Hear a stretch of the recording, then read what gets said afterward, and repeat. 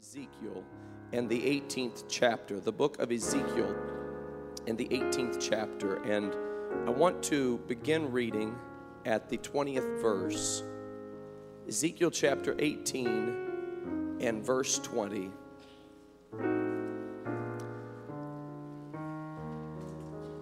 Praise the Lord. Ezekiel chapter 18 verse 20. And it feels good in the house of the Lord.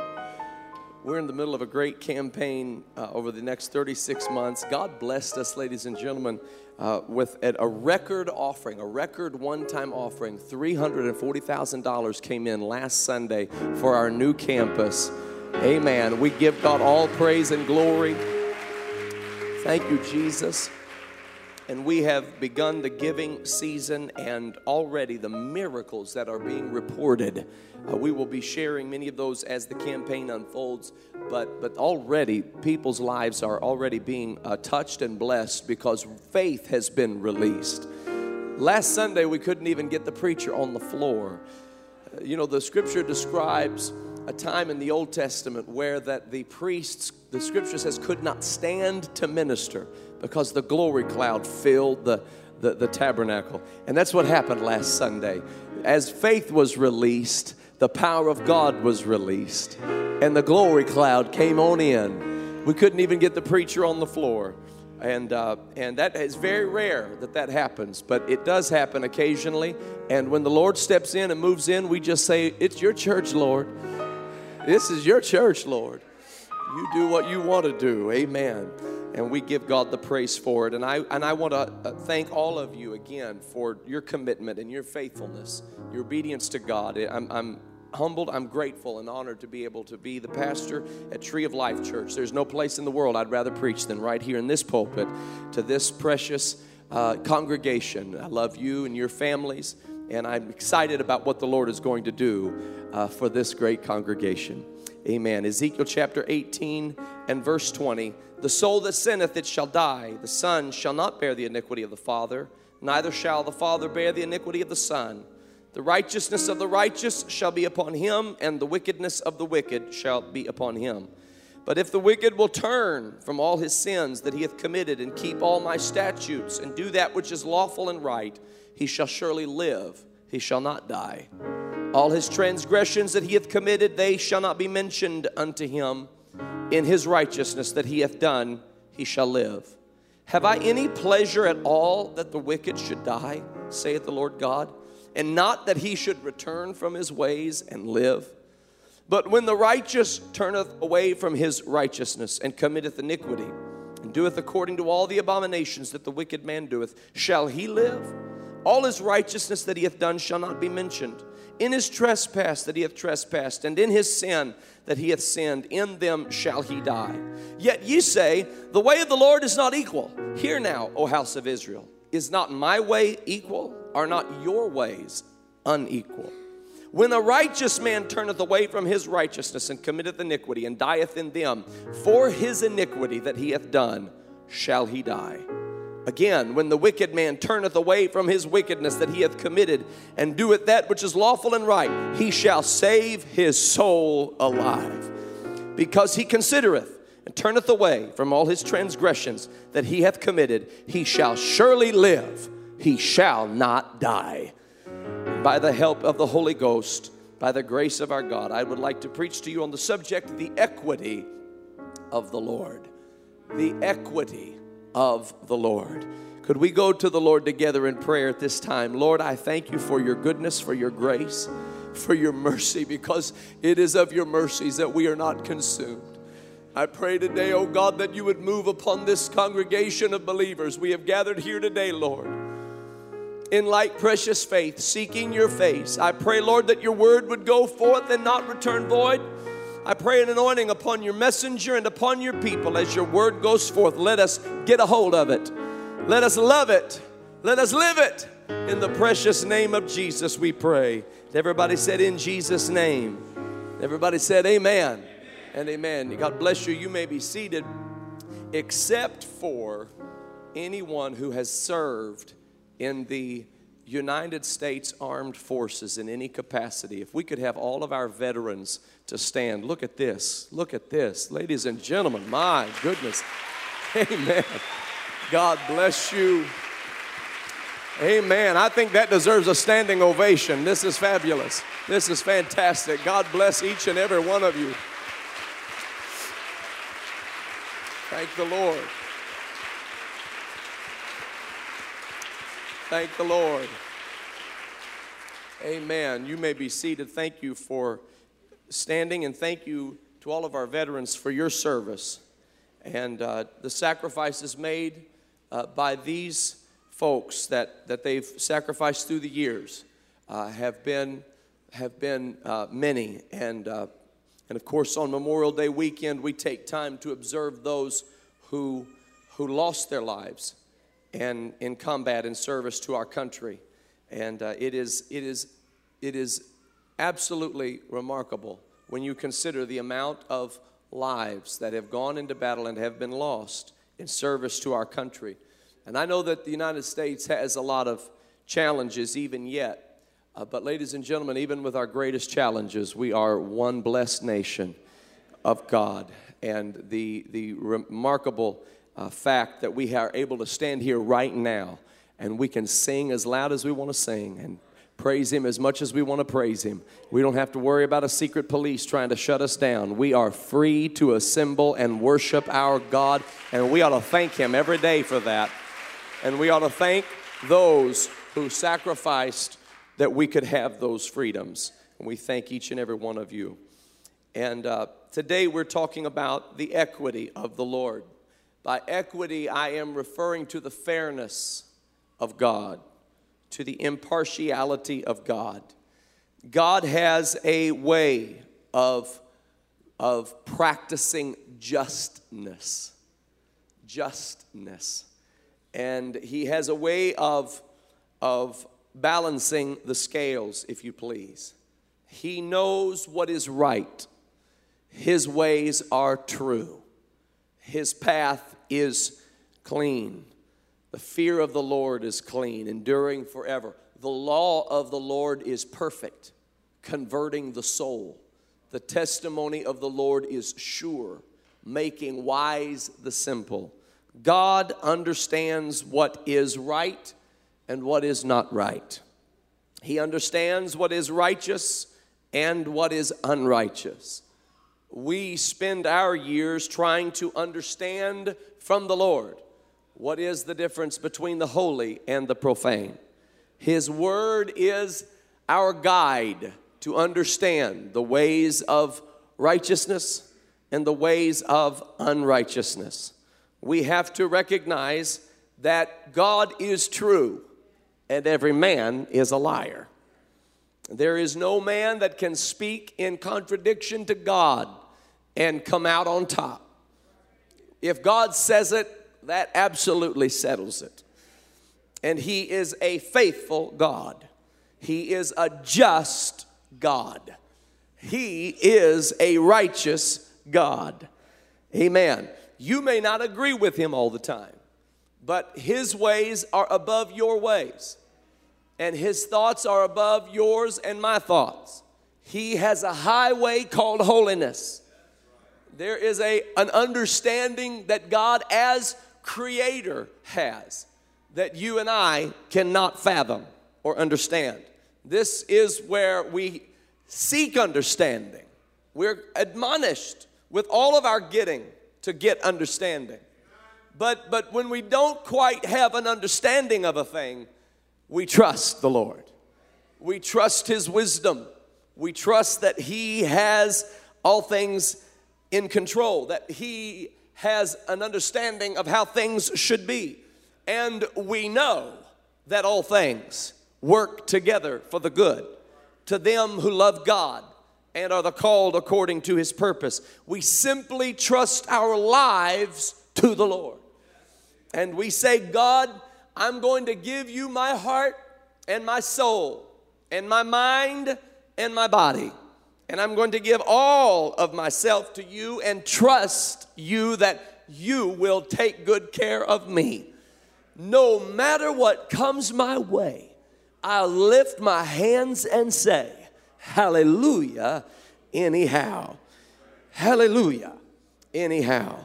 God is a righteous God. He has equity. He is fair. He is just. Life is not fair, but God is just. I want to say that again. Life is not fair, but God is just. Life is something that we experience, and the life on this earth is intertwined with the cursed nature of this world. And so we bump up against that curse every time we turn around. We can see the workings of man's fall in our own bodies, in our own relationships, in our own thinking, in the fact that we can sow and then bring forth thorns and thistles. Work hard and not necessarily get back what we anticipated. And this is because of a cursed world. But I want you to know that the Lord has made a way of escape for you and I from the cursed nature of this world. Now, the Bible tells us that there are scoffers who go about and mock the Lord. They scoff about his soon coming, for instance, and they will mock, saying, where is the promise of his coming? And the Bible tells us that they will come, and they have been here throughout the generations. Scoffers who scoff the ways of the Lord, who scoff the things of God. And we live, of course, in a world where people do not endure sound doctrine. We live in a world where people heap to themselves teachers having itching ears. We live in a world where people have become truce breakers, where they have become unruly and disobedient to parents, the Apostle Paul told us. And this is the world in which we live, a world where husbands do not love their wives as they ought to love their wives. And women and wives do not love their husbands as they ought to love their husbands. And it's societal breakdown occurs all around us. And people's lives are jeopardized as a result. And that's in this nation. And then, of course, you go beyond this nation and you see it throughout the world. But the scripture tells us that the scoffers look at the plight of the world and want to point their finger at God and say that somehow God is not a righteous God or a fair God or a good God. But the Lord challenges that through the prophet Ezekiel in the 18th chapter of his book. He confronts a parable, a proverb in Israel, a proverb that had made its way through generations to the point that it had become conventional wisdom. And you got to be careful with conventional wisdom. Conventional wisdom has its place, but if conventional wisdom tries to counter godly wisdom, conventional wisdom has to go. Because the wisdom of this world is foolishness in the sight of God. Hallelujah. And the wisdom of God is foolishness to this world. And this was a conventional wisdom that had set its foundation in the thinking of Israel. And it's found in the second verse of Ezekiel 18. What mean ye, he said, that you use this proverb concerning the land of Israel, saying, the fathers have eaten sour grapes, and the children's teeth are set on edge. As I live, saith the Lord God, you shall not have occasion anymore to use this proverb in Israel. Behold, all souls are mine. As the soul of the Father, so also the soul of the Son is mine. The soul that sinneth, it shall die. But if a man be just and do that which is lawful and right, hallelujah, he goes on to say, he shall live. Now I want you to understand what the Lord is telling the children of Israel through the prophet Ezekiel. He said, you've got this proverb that you have accepted as truth. And it's a proverb that said, if the father eats sour grapes, then the children's teeth are set on edge. It was a way for Israel to say that the problems I have in my life are from the sins that my father committed. And the Lord is holding me accountable to something that my father or my grandfather or my great-grandfather has done. And because the Lord is holding me accountable to those things, there's no way that I can ever break free from this cycle. And the Lord challenges that proverb and said, this has become conventional wisdom among you.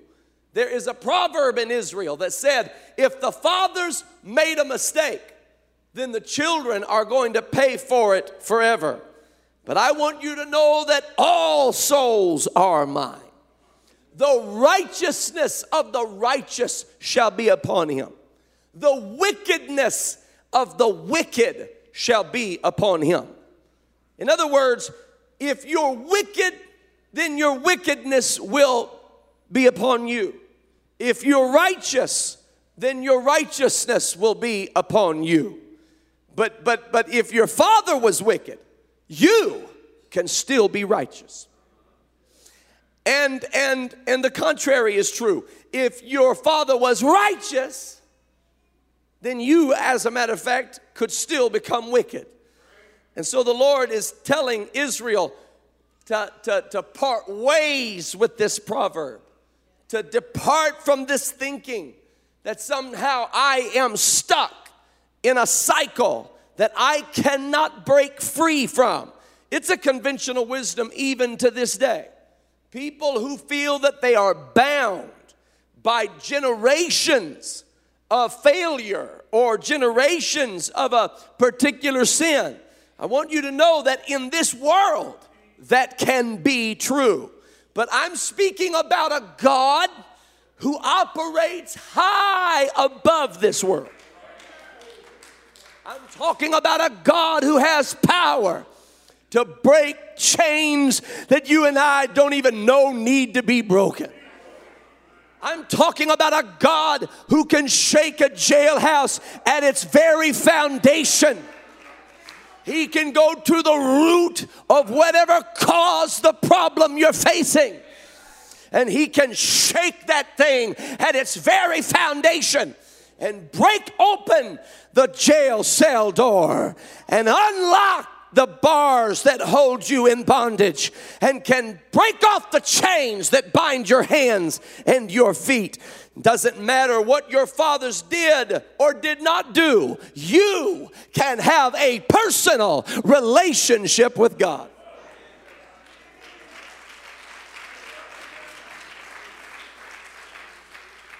I had a friend who told me as we were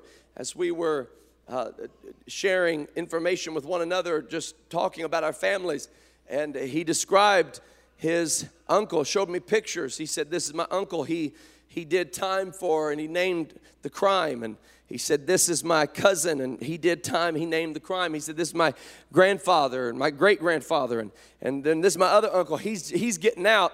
And he began to describe this scenario where everyone in his family had either been incarcerated or were incarcerated, and knowing my background, being from a family of preachers, he chuckled and looked at me and said, I guess I'm destined to go to prison, and you're destined to be a preacher. And that was so sobering to me, because as I heard him say it, the Holy Ghost rose up inside of me and said, it's not true. You're not destined to be a prisoner. You're not tied to the sins of your father. And it was years later that I walked into the county jail to preach as a part of our prison ministry and incarceration ministry. And I walked in to preach, and I walked in my preacher clothes, and here came my friend in his jail clothes. And when I shook his hand and hugged his neck, I thought back to that conversation, that it came to pass just as he believed it would come to pass. I've come in the name of the Lord to confront that false thinking in somebody's heart. Come on, somebody. It does not matter the sins of your ancestors, the sins of your father or your mother. That was their life and that was their situation. But you have a new day that has dawned upon you. This is the day that the Lord has made. And we've got a decision on how we embrace it. I tell you how I've decided to treat this day. This is the day the Lord has made. I will rejoice. I will be glad in it. I said, this is the day that the Lord has made. I will rejoice and I will be glad in this day. I'm not going to rely on yesterday's victories, and I'm not going to be discouraged by yesterday's mistakes. I'm not going to be bound by yesterday's failures, and I'm not going to be propped up by yesterday's successes. This is a new day. His mercies are new every morning. His compassion fails not.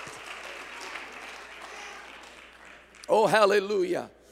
Something we have to understand about sin, okay? We've got to understand this, and I'll preach this until I have no more breath to preach it. Sin is a killer.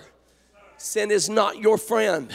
It doesn't matter what kind of a presentation it comes in. It is not your friend. Do not give in to sin. Don't let sin have its way in your life. You flee from sin. Run from sin. Get down on your knees and pray to God that He give you victory over sin. When the scripture teaches us how to pray, it tells us to pray, lead us not into temptation, but deliver us from evil. You need to pray that every day, ladies and gentlemen. God, give me victory over my adversary. Give me victory over the sin that would try to come against me. I don't want to have any part with sin in my life. You understand, ladies and gentlemen, as that temptation comes to you and begins to try to lure you into its snare, you remember that moment that you're about to give into is going to cost you something so precious and so beautiful in your life. It's going to cost you some of the most precious things you have in your life. You don't even know to appreciate those things right now. You've grown frustrated with them, but they will be taken from you, and you won't know what you had until it's gone. Sin is a vice. Sin is a devil. Sin is a killer. Sin is a thief. Sin has come to destroy your life. I want you to get that. If you are raised in this Tree of Life church, I want you to hear for the remainder of your life, young people and children, hear the voice of your pastor tell you that the wages of sin is death. Sin is not something to play with. Sin is not something to fool around with. Don't think you can just walk up to it and entertain it for a while and then walk away when you're good and ready. That's not how it works. You're lured into a swamp-like spiritual, terrifying, horrifying life experience, and it'll wrap its chains around you and wrap its bars around you. And you'll end up imprisoned in ways you can't imagine. Emotional prisons and mental prisons and spiritual prisons.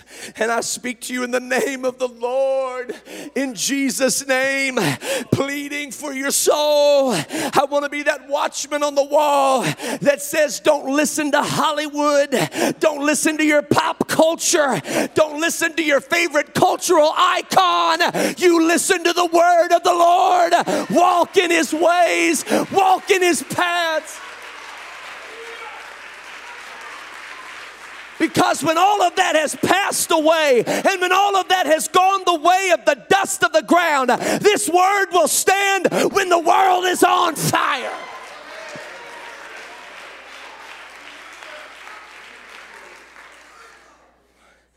Romans 6:23, the wages of sin is death. 1 Corinthians chapter 6, verse 9. Know ye not that the righteous shall not inherit the kingdom of God? Be not deceived. There's a lot of deception going on. There's a lot of deception going on. Be not deceived, neither fornicators. What do you mean neither fornicators? It's saying Fornicators shall not inherit the kingdom of God. Idolaters shall not inherit the kingdom of God. Adulterers shall not inherit the kingdom of God. Effeminate shall not inherit the kingdom of God. Abusers of themselves with mankind cannot inherit the kingdom of God. That's homosexuality. Thieves cannot inherit the kingdom of God. The covetous cannot inherit the kingdom of God. Drunkards cannot inherit the kingdom of God. Revilers cannot inherit the kingdom of God. Extortioners cannot inherit the kingdom of God. This is not hate speech. This is love speech. I am saying this as warning. I get no glee from preaching this kind of a message, but I have to make it clear, abundantly clear, so that when I stand before God, I can say to my judge, I told them. I did. I told them. I spoke it. I spoke it loud and I spoke it clear.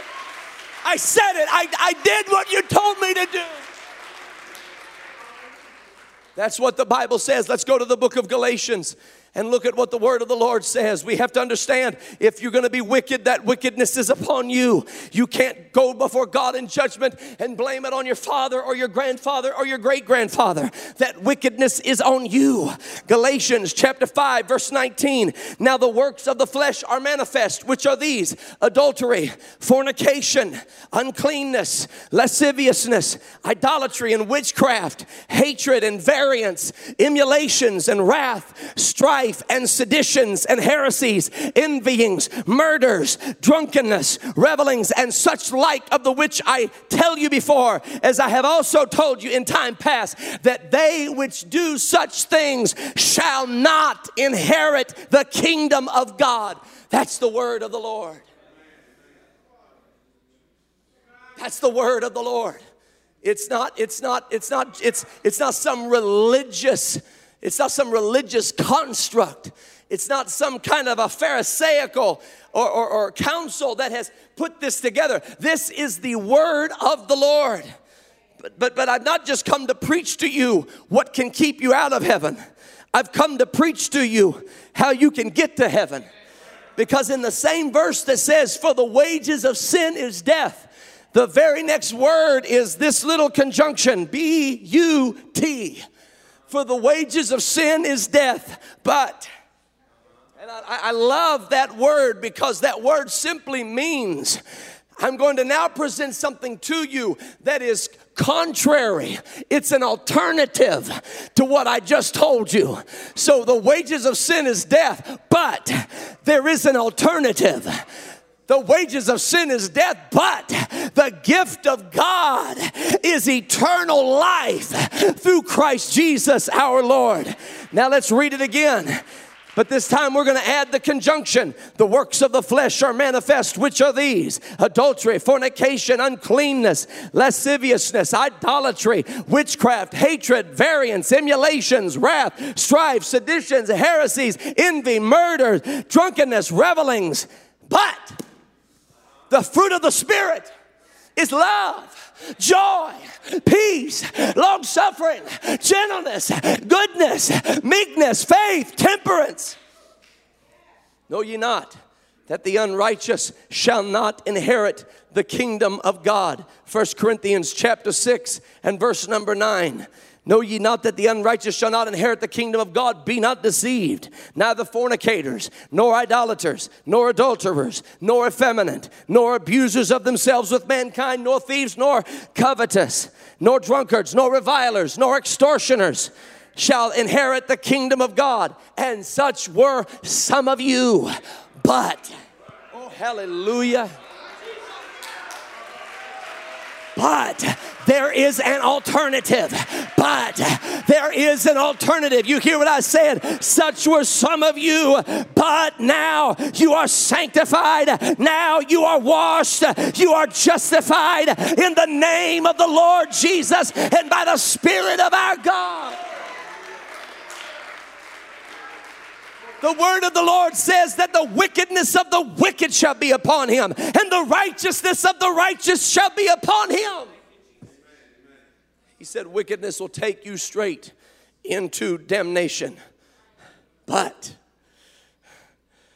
if the wicked consider his way and turn from his wickedness.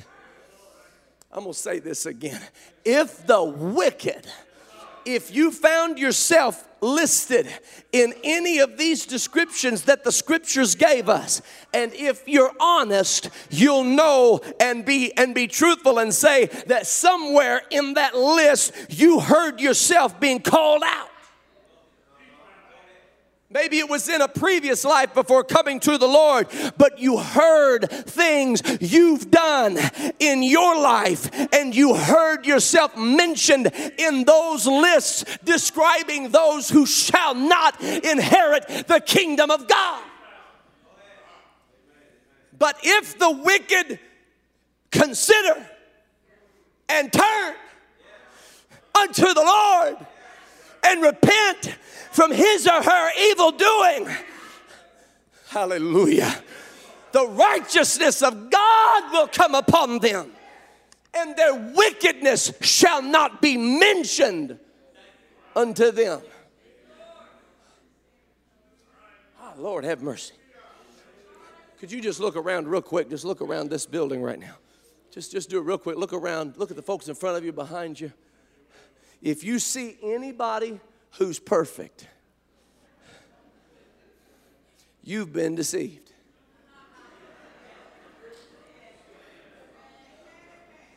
You can look this way too. Go ahead, look this way too. Because there's not one of us in this building who is perfect except for the one we're worshiping and the one we're praising and the one we're exalting. You know what gives folks their shout? You know what gives folks their dance? You know what gives folks their hand clapping? What puts a dancing in their feet is because such were some of them, but they're sanctified, they're washed, they're justified. They were the wicked ones who turned from their wicked ways. They were the wicked ones who departed from their wicked ways. Oh, hallelujah. You better know that God hates sin, and he hates sin, ladies and gentlemen, not because he's a hater. He hates sin because he loves you. Sin separates you from God. So God hates the sin that separates you from him. He hates the sin in your life because he loves you and wants relationship with you. God's not a hater, but he does hate sin. He wants to have reconciliation with you. So you hear what I'm saying? It doesn't matter where you've been, what you've done, how far you've gone, how low you've fallen, how far you've drifted. If you'll turn from your wicked ways, there is a God in heaven. I said there is a God in heaven. There is a God in heaven who will hear your cry and who will forgive your sin. This is the equity of the Lord. He's fair. He's fair. If somebody will truly call out to him and say, God, I need you. Help me, Lord, to turn from my sin. Help me. Cry unto the Lord. Don't die in your sin. Don't die in your wickedness. But call out unto the Lord. And this is what my Bible says to me. If we confess our sins, he is faithful. Woo, and he is just. Oh, hallelujah. He is faithful and he is just to forgive us our sins. That word confess, it's more than just, yeah, I sinned, so what about it? It's not what it is. See, a lot of people don't even know they've sinned. A lot of people don't believe they've sinned. A lot of people can hear a preacher preach a message like this and walk away saying that preacher's crazy. He belongs in 1920 something. He doesn't belong in 2018. He's too old-fashioned, and you can walk out of here and believe that the Word of God is some kind of an antiquated piece of literature that no longer applies to you. This Word has outlived every one of its critics. Everybody who tried to banish this or burn this is in their grave. But this is wide open on this desk, still speaking, still declaring, still propagating, hallelujah, still proclaiming in the name of Jesus. Don't go against this book. You're on the wrong side. You're not just on the wrong side of history, you're on the wrong side of eternity. If you go against this book is right. Its ways are right. Its prescription for life is pure. Its prescription for life is true. It'll teach you everything you need to know about living. It'll teach you, ladies and gentlemen, how to live your life. It'll teach you all about marriage. It'll teach you all about raising kids. It'll teach you all about how to treat your parents. It'll teach you how to manage your money. It'll teach you how to eat. It'll teach you what to drink, what not to drink. It'll teach you, ladies and gentlemen, how to dress. It'll teach you how to treat your neighbor. It'll teach you how to treat your employees, how to treat your employer. You hear what I'm saying? This is a life book. This is a book of life. This thing will take you from cradle to grave and on into glory if you let it. But if you're going to spend your life resisting this book, you hear what I'm telling you. The way of the transgressor is hard. You got a hard life in front of you. You've got a hard life in front of you. At some point, every knee shall bow and every tongue shall confess. I choose to do it now. Lord, you are my God. You are my King. You are my Savior. I don't want him to have to humble me.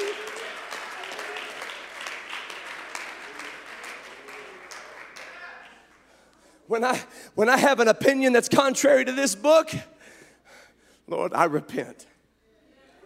When I have a conjecture that's contrary to this book, Lord, I repent. When I have a lifestyle that's contrary to this book, Lord, I repent. When I'm acting in a way that's contrary to this book, Lord, I repent. And God said, if you'll do that, it will literally reverse the sentence that is hanging over your head. The sentence of death and eternal damnation that is hanging over your head will be shifted. Oh, hallelujah. Reversed. The God of glory, the King of all kings, the Lord of all lords, the judge, the high priest, the great I am, will reverse that sentence that's hanging over your head. Right now, wickedness is upon the wicked. But, oh, hallelujah, if the wicked consider their way and repent from their wickedness, that means stop it. That doesn't mean cry and act like you feel sorry for it. A lot of people feel sorry for the sin they've done and are doing. A lot of people come up and cry over the sin that they're doing. But repentance, you can actually repent without crying.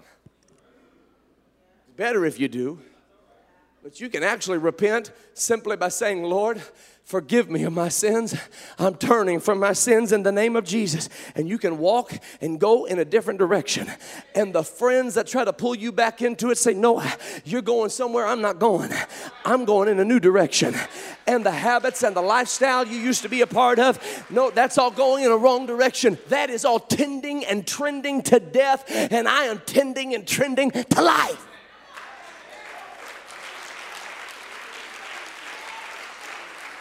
Glory to God, glory to God, glory to God. Hallelujah. If the wicked, hallelujah, will depart. Does anybody remember departing from wickedness? Is there anybody in this house? I wonder if you can just give maybe a thank you, Jesus.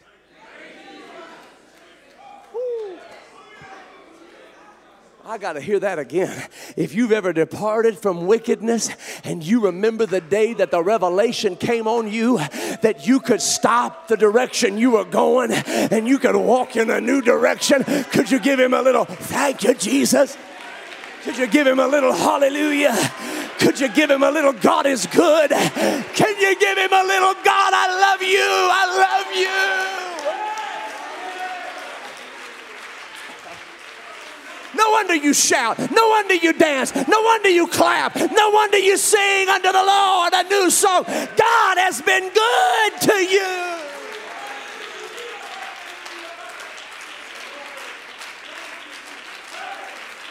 Let me just remind you real quick. He didn't have to do it, but he did. Did you forget that? He didn't have to do it, but he did. Who's going to call him in on the carpet if he didn't forgive, if he didn't show mercy? Who's going to hold him accountable? He did it because he's a good God. He's a just God. He's a God of equity.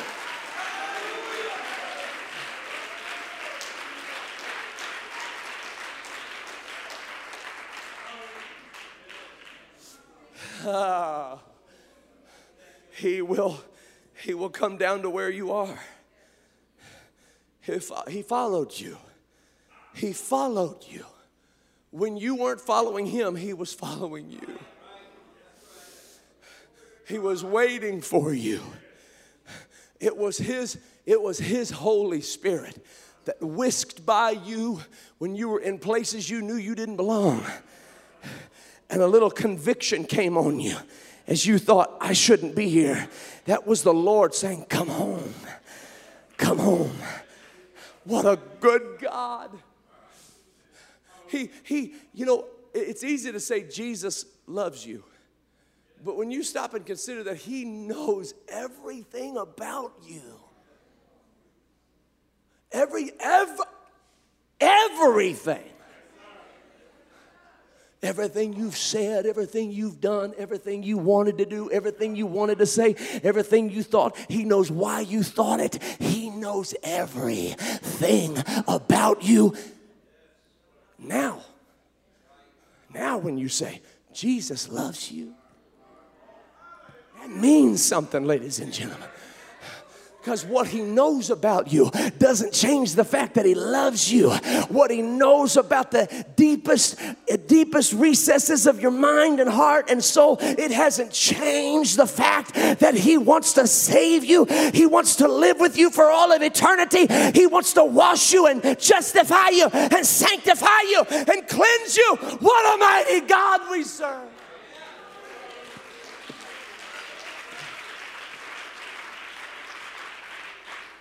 What a mighty God we serve. So understand this verse. Sin is a killer. It'll take you to hell. Period. It just is, and it does. But understand this. If the wicked depart,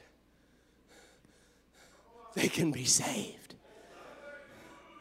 If the wicked depart from their wickedness, they shall not die, but shall live. And if I'm going to be an honest preacher, then I have to continue in this message and tell you that the same is true for the righteous. That if the righteous depart from righteousness, then they can die in their wickedness.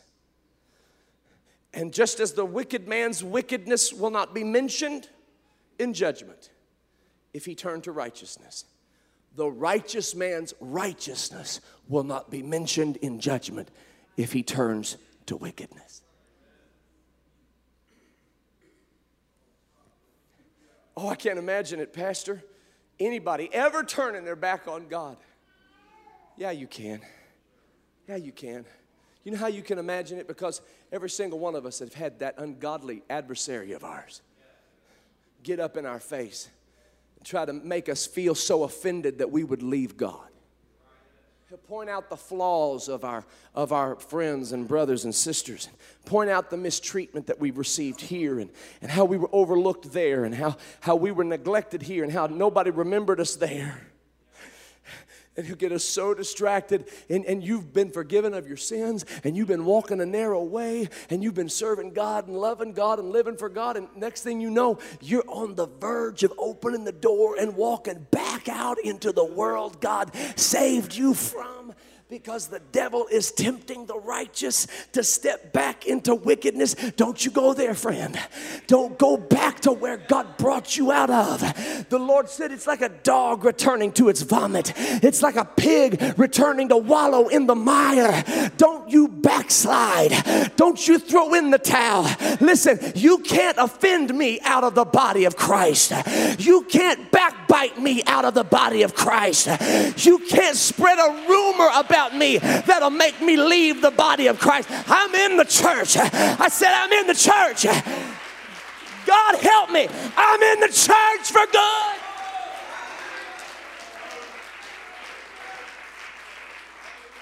If I start to feel offended, if I start to feel my spirit begin to show the weakness of feeling offense, and I start to go into prayerlessness, and I start to drift into unforgiveness, and you don't think bitterness will do it to you, don't you play around with bitterness. Don't play around with bitterness. The Bible says that the root of bitterness will defile many. The root of bitterness can take a stalwart saint and turn them into a corrupted sinner. The root of bitterness can take somebody who once praised God with uplifted hands and turn them into somebody who wouldn't darken the door of a church. That's what the root of bitterness can do to somebody. The root of bitterness gets down deep in somebody's soul. You start entertaining thoughts of nobody loves me. You start entertaining thoughts of nobody cares. You start entertaining thoughts of it's not fair. And you start developing these proverbs like Israel had. Like the fathers eat sour grapes and the children's teeth are set on edge. Some unfairness has happened in my life, and what I'm experiencing is the product of somebody else's doings, and before you know, bitterness is raging in you, and you fall into a pit you never dreamed you could be a part of. Yeah, the wicked can turn to righteousness, but God forbid the righteous, and I've seen them do it, can turn to wickedness. Oh, God help us.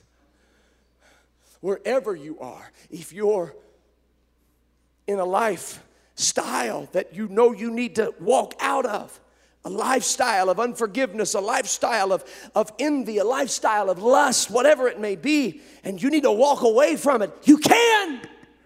Today, this is the day the Lord has made.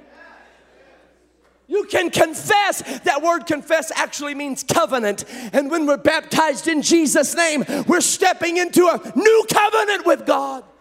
He can wash your sins away. I don't know who lied to you and told you that you were too far gone. I don't know who lied and told you you were fine just where you are, that you don't need to obey the scriptures. I don't know who lied to you and told you that. It might be your favorite loved one. And God love them, God love them, God love them. But I've come to tell you that the word of God takes precedence over the voice of any or everyone in your life. Confess, come into covenant with God, and turn from your wickedness. Or if you be that righteous, that one who has been sanctified, justified, called out, blessed, filled with the Spirit, but you've been hurt, wounded, and you feel yourself drifting into a place you never dreamed you'd go back to. Could you receive this life preserver being thrown out to you in the name of the Lord? Grab a hold of it. Grab a hold of it.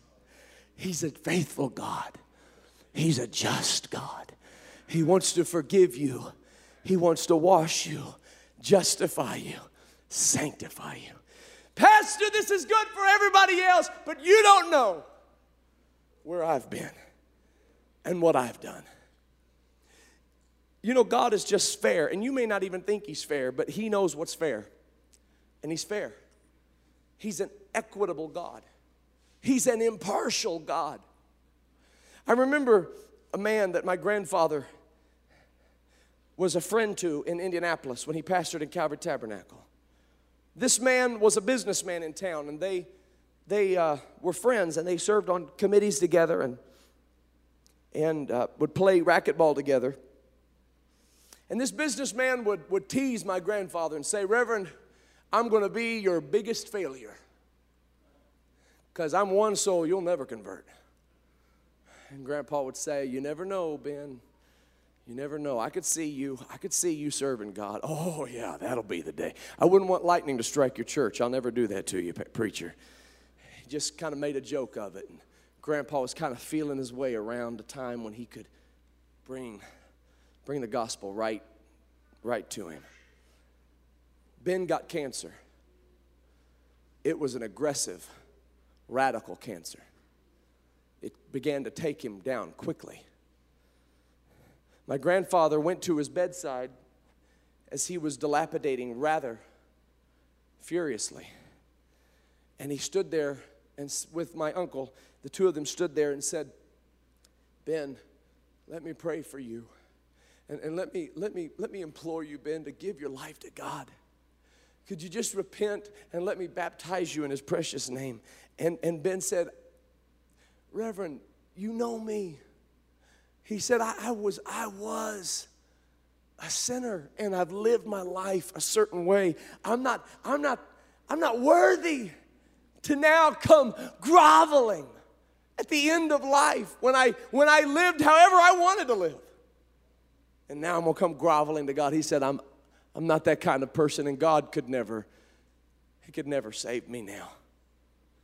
And my grandfather began to try to reason with him, and he had his Bible in his hands. And when he did his hands like this, and his Bible fell out of his hands and fell to the floor. And my grandfather leaned down, and he picked up his Bible, and he opened it, and it opened to the gospel account of the servants who were working for the master. And at the 11th hour,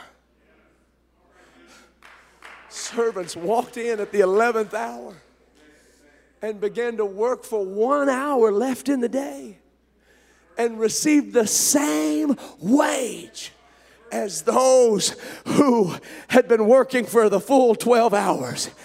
My grandfather said, Ben, you're the 11th hour servant, and God has come to give you the same wage that he would give to somebody who gave their entire life to the Lord. It was so powerful a truth, and it pricked Ben's heart. He began to weep. He repented of his sins and was baptized in his bathtub in the name of Jesus Christ for the remission of sins.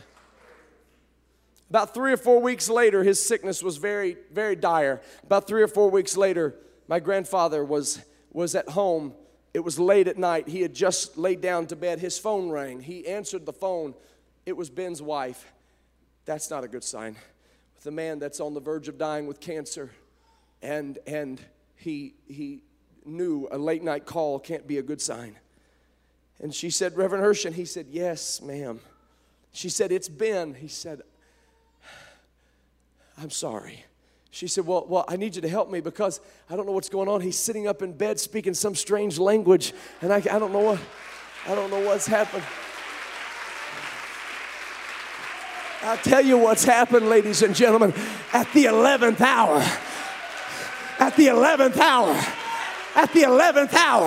the wicked departed from his wickedness and turned his heart to the Lord. And the God of equity and God who is faithful, the God who is just, the God who is righteous, welcomed him in, filled him with his Spirit. Hallelujah. Come on, somebody, if you love him, praise him. If he's been good to you, praise him.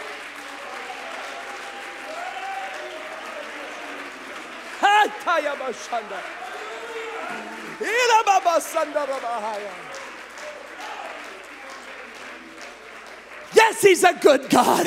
Yes, he's a mighty God. Yes, he's a holy God. He's here right now with arms wide open. He's here right now with arms wide open. Oh, God, could we stand to our feet and lift our hands unto the Lord right now? Come on, stand to your feet with me and lift your hands unto the Lord right now.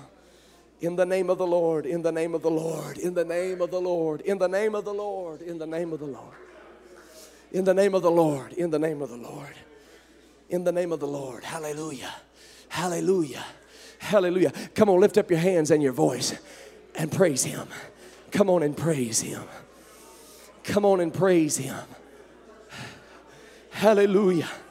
Hallelujah. Woo, hallelujah. Oh, hallelujah. Hallelujah. Hallelujah. Oh, hallelujah. Oh, hallelujah. Oh, hallelujah. Oh, hallelujah. Come on, I'm opening these altars right now for anybody who wants to turn their heart to God at this moment. In the name of Jesus, don't let this moment pass you by. Hallelujah. It doesn't matter where you are in your walk with God. If you've never begun to walk with the Lord, I want somebody to come right now and say, Lord, hear my cry. Lord, hear my cry. Hear my cry. Hear my cry. You know, one of the most challenging parts about this time of the service, and it is a very important time of the service. Somebody said preaching is the most important part. I understand that. I can agree with that. But I think even more important is when the word is received. And the hardest part about this moment is nobody wants to be the first. Nobody wants to be that one that says, I need something. So what I'm going to do is I'm going to ask somebody who wants to thank God. I want you to come. Come on, I want you to thank God. And those who feel they've got wickedness to depart from, I want you just to mix in with the group. Come on. Come on, just blend in with the crowd. Because we've all sinned and come short of the glory of God. Every one of us are here because of the mercy of God.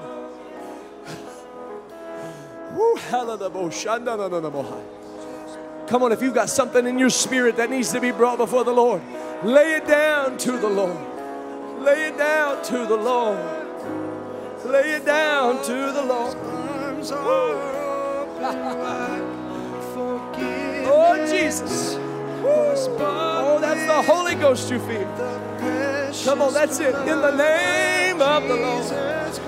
Oh, Jesus. Oh, come to the altar. The Father's arms are open wide. Forgiveness was bought with the precious blood of Jesus Christ.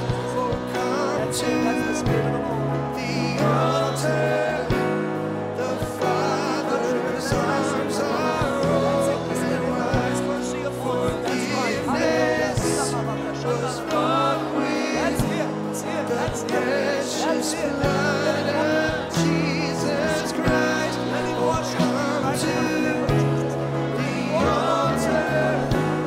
The Father's arms are open wide. Oh Lord, forgiveness was bought with the precious blood of Jesus Christ.